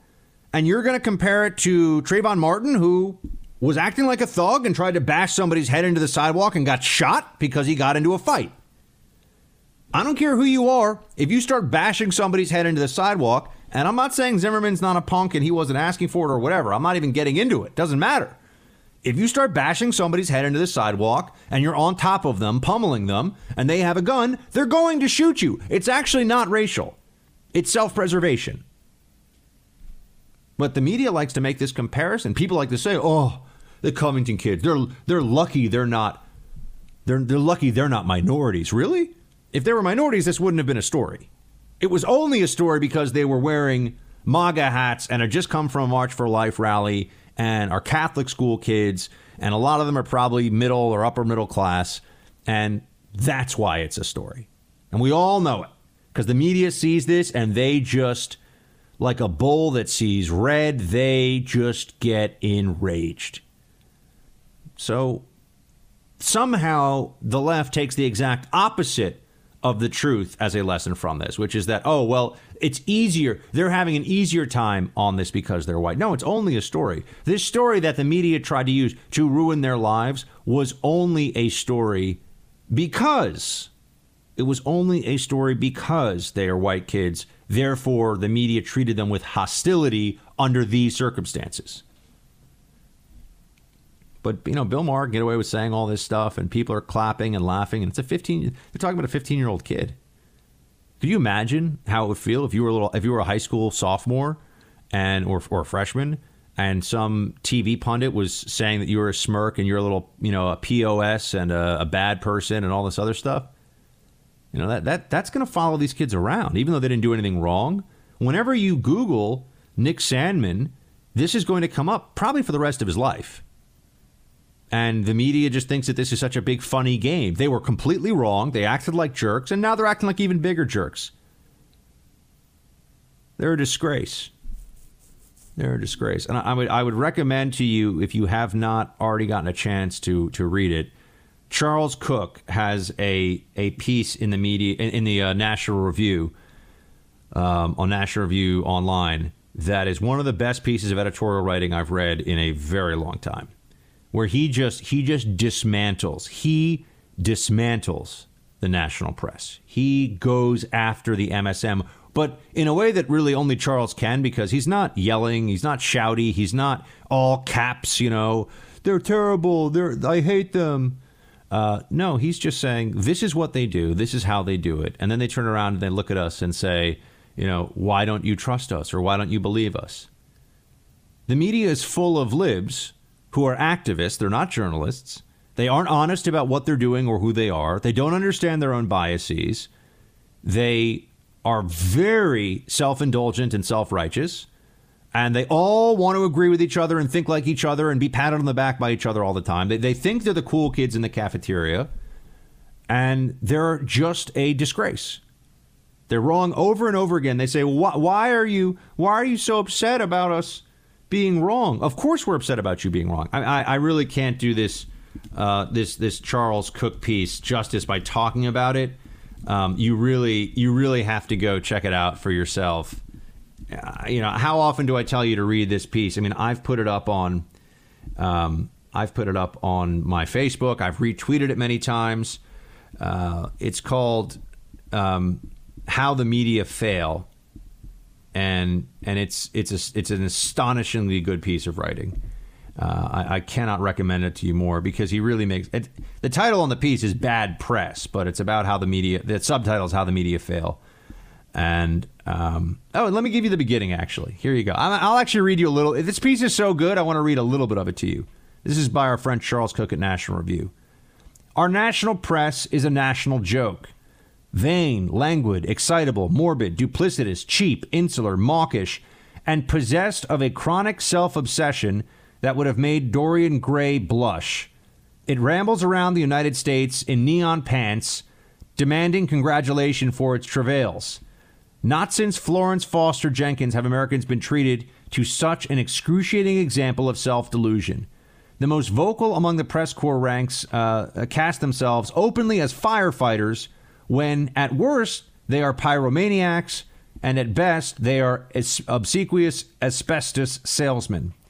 You never get it right, do you? Sybil Fawlty told Basil and Fawlty Towers. You're either crawling all over them, licking their boots, or spitting poison at them like some Benzedrine puff adder.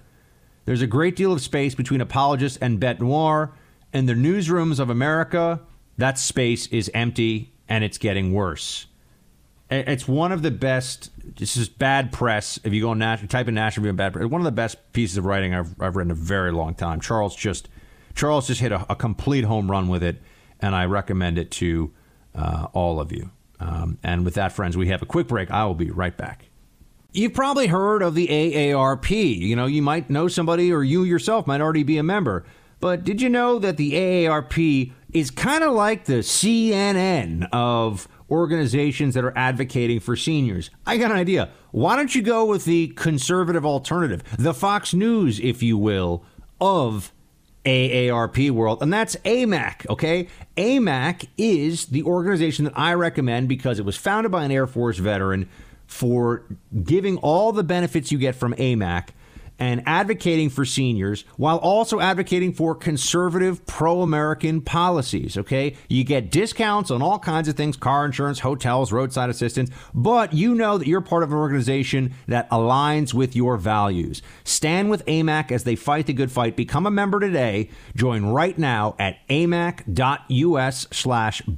That's amac.us/buck. AMAC is better. Better for you, better for America. Speaking of double standards in the media, this one was a doozy over the weekend when I saw this, and I made some noise about it online on Twitter, and I saw that Donald Trump Jr. and other folks picked up once I had pushed it out there. There's really this game that the media plays of they have their partisans, but then they have their straight news people who are in every way facilitating the activists on the left, who are also kind of pretending to be journalists, but are really just straight up activists. But I think the most disingenuous, the most dishonest people in media are the partisan, quote, nonpartisan journalists, right? The ones that are holding themselves up as, not in any way pushing an agenda, just bringing you the facts. And I think that among the very most egregious examples of this is CNN's Jake Tapper, who those of you who listen to the show know I find to be a bad person from both personal interactions with him as well as interactions that he's had with other people that I know in this business. He makes a big show of how honest and fair he is all the time. I think he doth protest his fairness too much. And also is always, he just... You can't tell him not to love our veterans as much as he possibly can. It's like, we get it, Jake. It's very brand enhancing for you to talk about how much you love the veteran community all the time and attach yourself to veteran issues all the time. You're not a veteran. Lots of people support veterans. Like, slow your roll a little bit with the self-congratulatory stuff. Okay, it's a little too much, but nobody will say this stuff, which I think is so. They'll all say it privately. At least among conservatives in the media. I mean, I can't speak about libs. They'll say it privately, the ones who know this guy. But they also won't deal with the double standards that are enforced with the kind of media, the mainstream media darlings who are judged by this different standard. Here is a perfect example of what I'm talking about. So on Friday, Tapper has this little show, and he often has very stupid people on his panel. So it's unsurprising that it turns into just...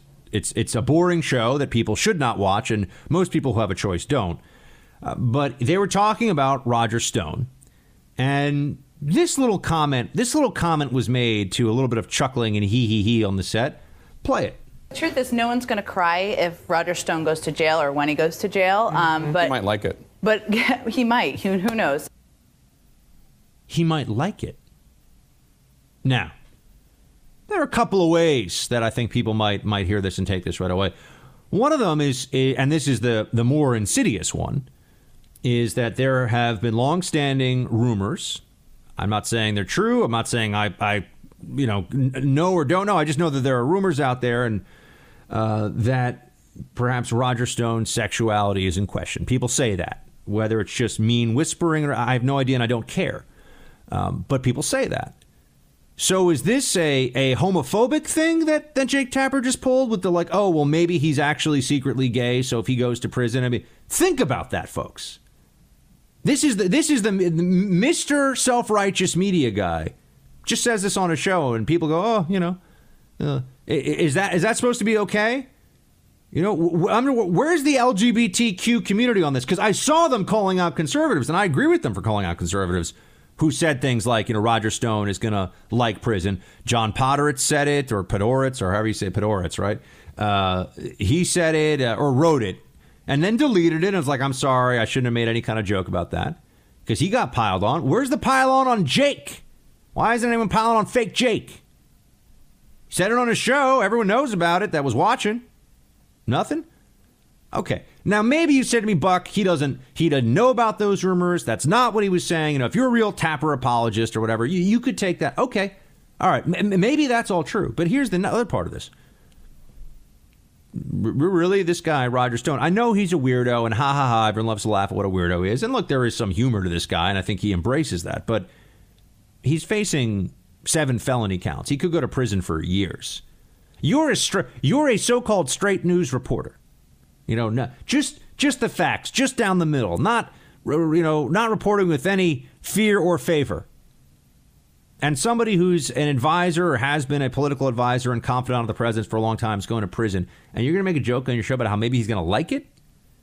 I don't think that he's going to like time in federal prison. And I think that a news anchor saying that on his show, even as like a little passing quip, is one, incredibly stupid, not funny. But Jake is not funny at all. He's really smug and nasty. But, you know, he can be unfunny on his own show. That's his own prerogative. But beyond that, doesn't it show the very clear hostility? I mean, go back and look at fake Jake when people were talking about lock her up for Hillary. He didn't think that was funny, and Hillary broke the law and should have been prosecuted. But perhaps that's a conversation that we'll return to another time. I'm sure we will. But I have a sense that he saw no humor in any of that. Didn't give the benefit of the doubt to people that just wanted to chant it because they thought it was kind of funny. Because Hillary and Bill Clinton are criminals. Unindicted criminals. That is what the Democratic Party has offered us up with an 8-year interlude for basically my entire adult life for who our leadership should be. 2 criminals, Hillary and Bill. But, you know, doesn't see the humor when it's Republicans. Only sees it as funny when Republicans chanting, but sees it funny as when there's an opportunity to say that maybe a senior citizen who could be locked in a cell for the rest of his life, or at least for a good portion of the rest of his life, maybe he'll like it. He. What a snide, nasty jerk. Not just Tapper, but the whole crew these days that's around him over at CNN. Just gross. But people are afraid. They're afraid because of their careers. They're afraid to upset Tapper or Cooper or, you know, Stephanopoulos. Oh, don't say anything bad about them. I don't care. I'll say bad things about them because they deserve it. Why did you help me in the bar that night? What was I supposed to do? I had to get involved. It's what it is, I guess. You know, it's almost like you were happy for the excuse. So that's from the new season of Marvel's The Punisher. You know, I don't talk that much about pop culture on the show because I've got other things that I need to discuss with you and other areas where I have a greater degree of earned expertise instead of just experiential expertise. In the case of superhero movies, my experiential expertise is I watch a lot of them and TV shows. I watch a good amount of them at least. But this thing with The Punisher is just too much. It's a pretty well done. I thought the first season, the writing got a little slow and sloppy, but it's well executed. The lead guy, I forget his name, who plays The Punisher, he's good. But it's just classic, man. I wanted to watch it this past weekend, and I know what I'm in for, right? The Punisher, a lot of action, a lot of, you know, good guy killing bad guys and all kinds of cool guns. And, you know, it's an action comic, you know, hero, right? That's what you're getting with the Punisher. He's ruthless with the bad guys, which is what we want him to be. Turns out, though, that Netflix, which some of you have already figured out, is in fact very liberal, very left-wing, has a huge production deal with Barack Obama, just like Jay Carney is a huge voice at Amazon Prime now, or Amazon Studios, or whatever they call it. Netflix, just like HBO, very liberal, very left-wing, and they make a Punisher series or the Punisher season about a guy, and to be fair, I have not finished it. I'm about 4 or 5 episodes out of the 10 or so, and I'm not going to finish it because I already know what's going on. The bad guy The people that the Punisher has to kill are a bunch of right-wing Christian fundamentalists who are alt-right and are worried that one of them is being blackmailed by Russia because he's gay. This is the kind of storyline that I would come up with if I were trying to make fun of the sorts of storylines that liberals write for entertainment, for Hollywood purposes. But this is real. This is something that they have actually done, and I just find it so annoying. Can't we just have a Punisher that is going to kill evil mafiosos and terrorists and cartel leaders? I mean, there are so many truly bad and evil people, not just in the world, but that we can all relate to wanting a superhero who can meet them on their own terms and defeat them, right? I mean, a superhero like the Punisher, the reason the Punisher has this appeal is that unlike Superman, who is obviously good and full of kindness and decency and just protects the innocent and the weak, the Punisher lights up the bad guys. You know, the Punisher, when you surrender, probably is still going to put a bullet in you, and this is part of the whole thing, right? When you're a really bad guy, the Punisher doesn't do what they do in all these movies, where the hero is like, I'm not going to finish you off, you know, even though I can. And then, of course, the bad guy has to reach for the gun one last time, and then the hero gets to finish him off. Oh, look at that. No, they have to make this some commentary on Trump and the alt-right and Christians. You know, the anti-Christian bigotry on the left is so apparent. And yet I know all these people who say, I'm so Christian and I'm a Democrat. And I want to say, does it bother you that your political party spits on your faith on a regular basis? Because it does. You can try to convince yourself otherwise, but there is a tremendous hostility on the left and among the mainstream Democratic Party now toward those of Christian belief. And I just don't know how that's not more bothersome to people who consider themselves Christians and who are Democrats. But, you know, I can't get in their heads. I can, however, just tell you that this Punisher series is crap, and it's very frustrating that the politics of the left have infected Netflix now, too. I can't even watch a superhero show without getting a lecture from the loony progressives. Show ain't over yet, folks.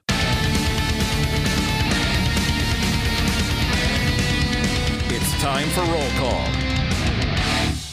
Indeed, the show is not over yet. It is roll call time. And if you want to get your thoughts out there in the roll call, facebook.com/Buck Sexton. That's the way to do it. And we'll start with Brian. He comes at us with, "Hey, Buck, great podcast last week. Was listening while on a business trip in Ecuador and driving to from location in some sketchy areas. Did a lot of nice business dinners in the nice area town on the other side of the bridge. Felt like I was in Boca Raton when I was there, and all the government media socialites live in there. The difference between the have and the have-nots was so stark, and the middle class non-existent. Anyway, while out for dinner one night at a restaurant, a nice restaurant, the Hilton, I was reminded of CNN's undeserved grasp on the media in South America. I think it is time Team Buck spearheads a polite change the channel from CNN campaign in every public area it is on to address this enemy of truth network. Be it respectfully asking the proprietor of a business if they can simply put another news network on. If they're allowed to, which likely not, and they ask what channel, the response from us should be MSNBC, Fox, CBS, anything but these clowns. It's important to not start suggestion with Fox, as they will then think you only have conservative preferences. No, we just don't want CNN. Make change in small doses to stop this network from spreading lies around the world and pushing false narratives." Brian, I think CNN is the enemy of truth. I really have said that for a long time, and so I like your idea. I like your suggestion, and I do think that we would all be better off as a country if we would stop thinking that dishonest liberals somehow equals actual news, right? That all you have to be is a dishonest liberal, and that's equivalent to being a centrist and objective voice. No, I'd rather have liberals and conservatives, which I would note is the way it goes in the UK. And there are Labour Party news media organizations, Tory news media organizations, conservative, liberal, you go through all this stuff. America is the one country that has this oh, we're just the honest press. It's a massive fraud. It's not true. It does not exist. It doesn't mean that there aren't honest people working in the press. It just means that the concept of a completely neutral, nonpartisan news media is largely a fabrication. It does not exist, and we should all understand that. Bob writes, Buck, being of CIA background, is there a possibility that Pompeo, Bolton, and Abrams are putting in their Venezuelan puppet, as the agency has done so many times in the past, because of the true underlying commercial benefit? Hasn't the puppet CIA back in history always resulted in someone bad? And lastly, the false, laughable allegation that Trump is a Russian spy or puppet as he strongly backs Guaido is highly contrasting Russians' backing of Maduro. As always, shields high. Bob, yeah, look, there's a lot of people that, especially on the issue of coups in Latin and Central America, South America, they freak out about the CIA all the time. This is not, in my opinion, this has nothing to do with any U.S. machinations behind the scenes. We're doing stuff in the scenes or in front of the scenes. We're obviously taking financial action against the Maduro regime.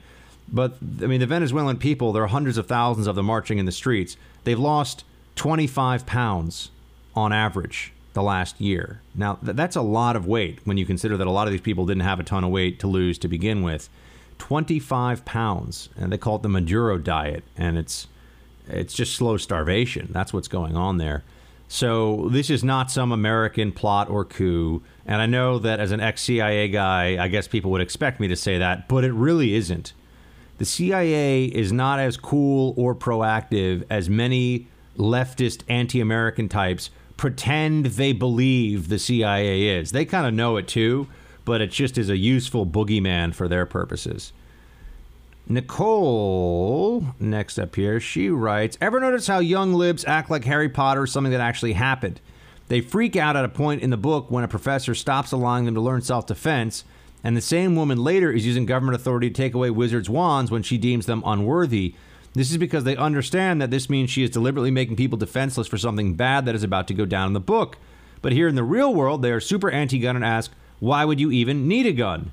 Very similar to a line from the evil character above in the book, yet they see no irony in this conflict in their beliefs. Apparently, you can only defend yourself if you are fictional. Nicole, I have no idea about any of this Harry Potter stuff. I have never read, and I perhaps say this with a bit of pride, I have never read any Harry Potter books. I know many, many people love them. It's not my thing. Miss Molly loves the Harry Potter movies. I am not. I've seen one or two of the movies, maybe only one in full length, and I have never read any of the books. So gotta plead, not the fifth, but I guess plead ignorance on the plot of this. But you apparently know it, so there you have it. Next up here, Chris. He writes, sorry, sometimes it takes a moment to load the note. Buck, love the show. One thing you never hear is that all Western examples, which means all countries anybody ever quoted, would not exist or ever be quoted as standard bearers for socialism if America didn't guarantee their safety and survival. So many Euro states, including Canada, have given up any grown-up level of responsibility for their own safety. Anybody can promise free stuff and look better than a responsible country as long as they don't have to pay for defense.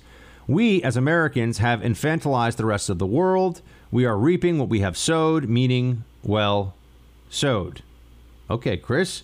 Thank you very much for your note, man. Yeah, look, the socialism debate is going to get very hot going into this election because people have finally realized, or the Democrats have finally been pretty honest about the fact that they are a socialist party. And it's just a question of what kind of socialist, but the Democrats are effectively a socialist party. So there's that. Bernie Sanders says that he's not a Democrat, he's a socialist. I would say that the Democratic Party are not Democrats, they're socialists. They just don't know it yet. Now, Katie writes, hey, Buck, thanks again for a great show Friday. To my point, when Pelosi says walls are immoral, even though her property is walled, I roll my eyes. When the Pope says it, that burns me up. Have you ever visited the Vatican? Not only does Francis have a wall, security is tighter than TSA or even some presidential rallies I've been to. Good grief! Thanks for letting me vent a little, Katie. Yes, Katie, and he has the Swiss Guards in the very colorful attire somewhat similar to what would have been worn by the Landsknecht mercenaries of Germany, who in fact saved Christendom from invasion by the Islamic horde of the Ottoman Empire in the first siege of Vienna.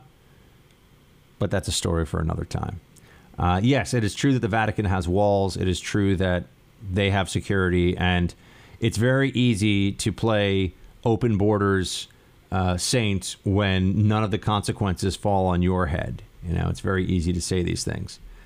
Jim, Buck, you are a beacon of light in what are sometimes very dark shifts at my work. I work for a towing company in downtown New Haven. Listening to your show helps me not only get through my shift, but with a smile on my face. Your wealth of knowledge of policy, history, and the ins and outs of how government works is blended perfectly with your likable personality and humor. I truly enjoy your show every night. Although I'm stuck working around a liberal breeding ground at a university, I make the most of it. Luckily, I don't have to interact with many of them during my towing shift. I want you to know that your work is not going unappreciated. Please keep up the awesome job.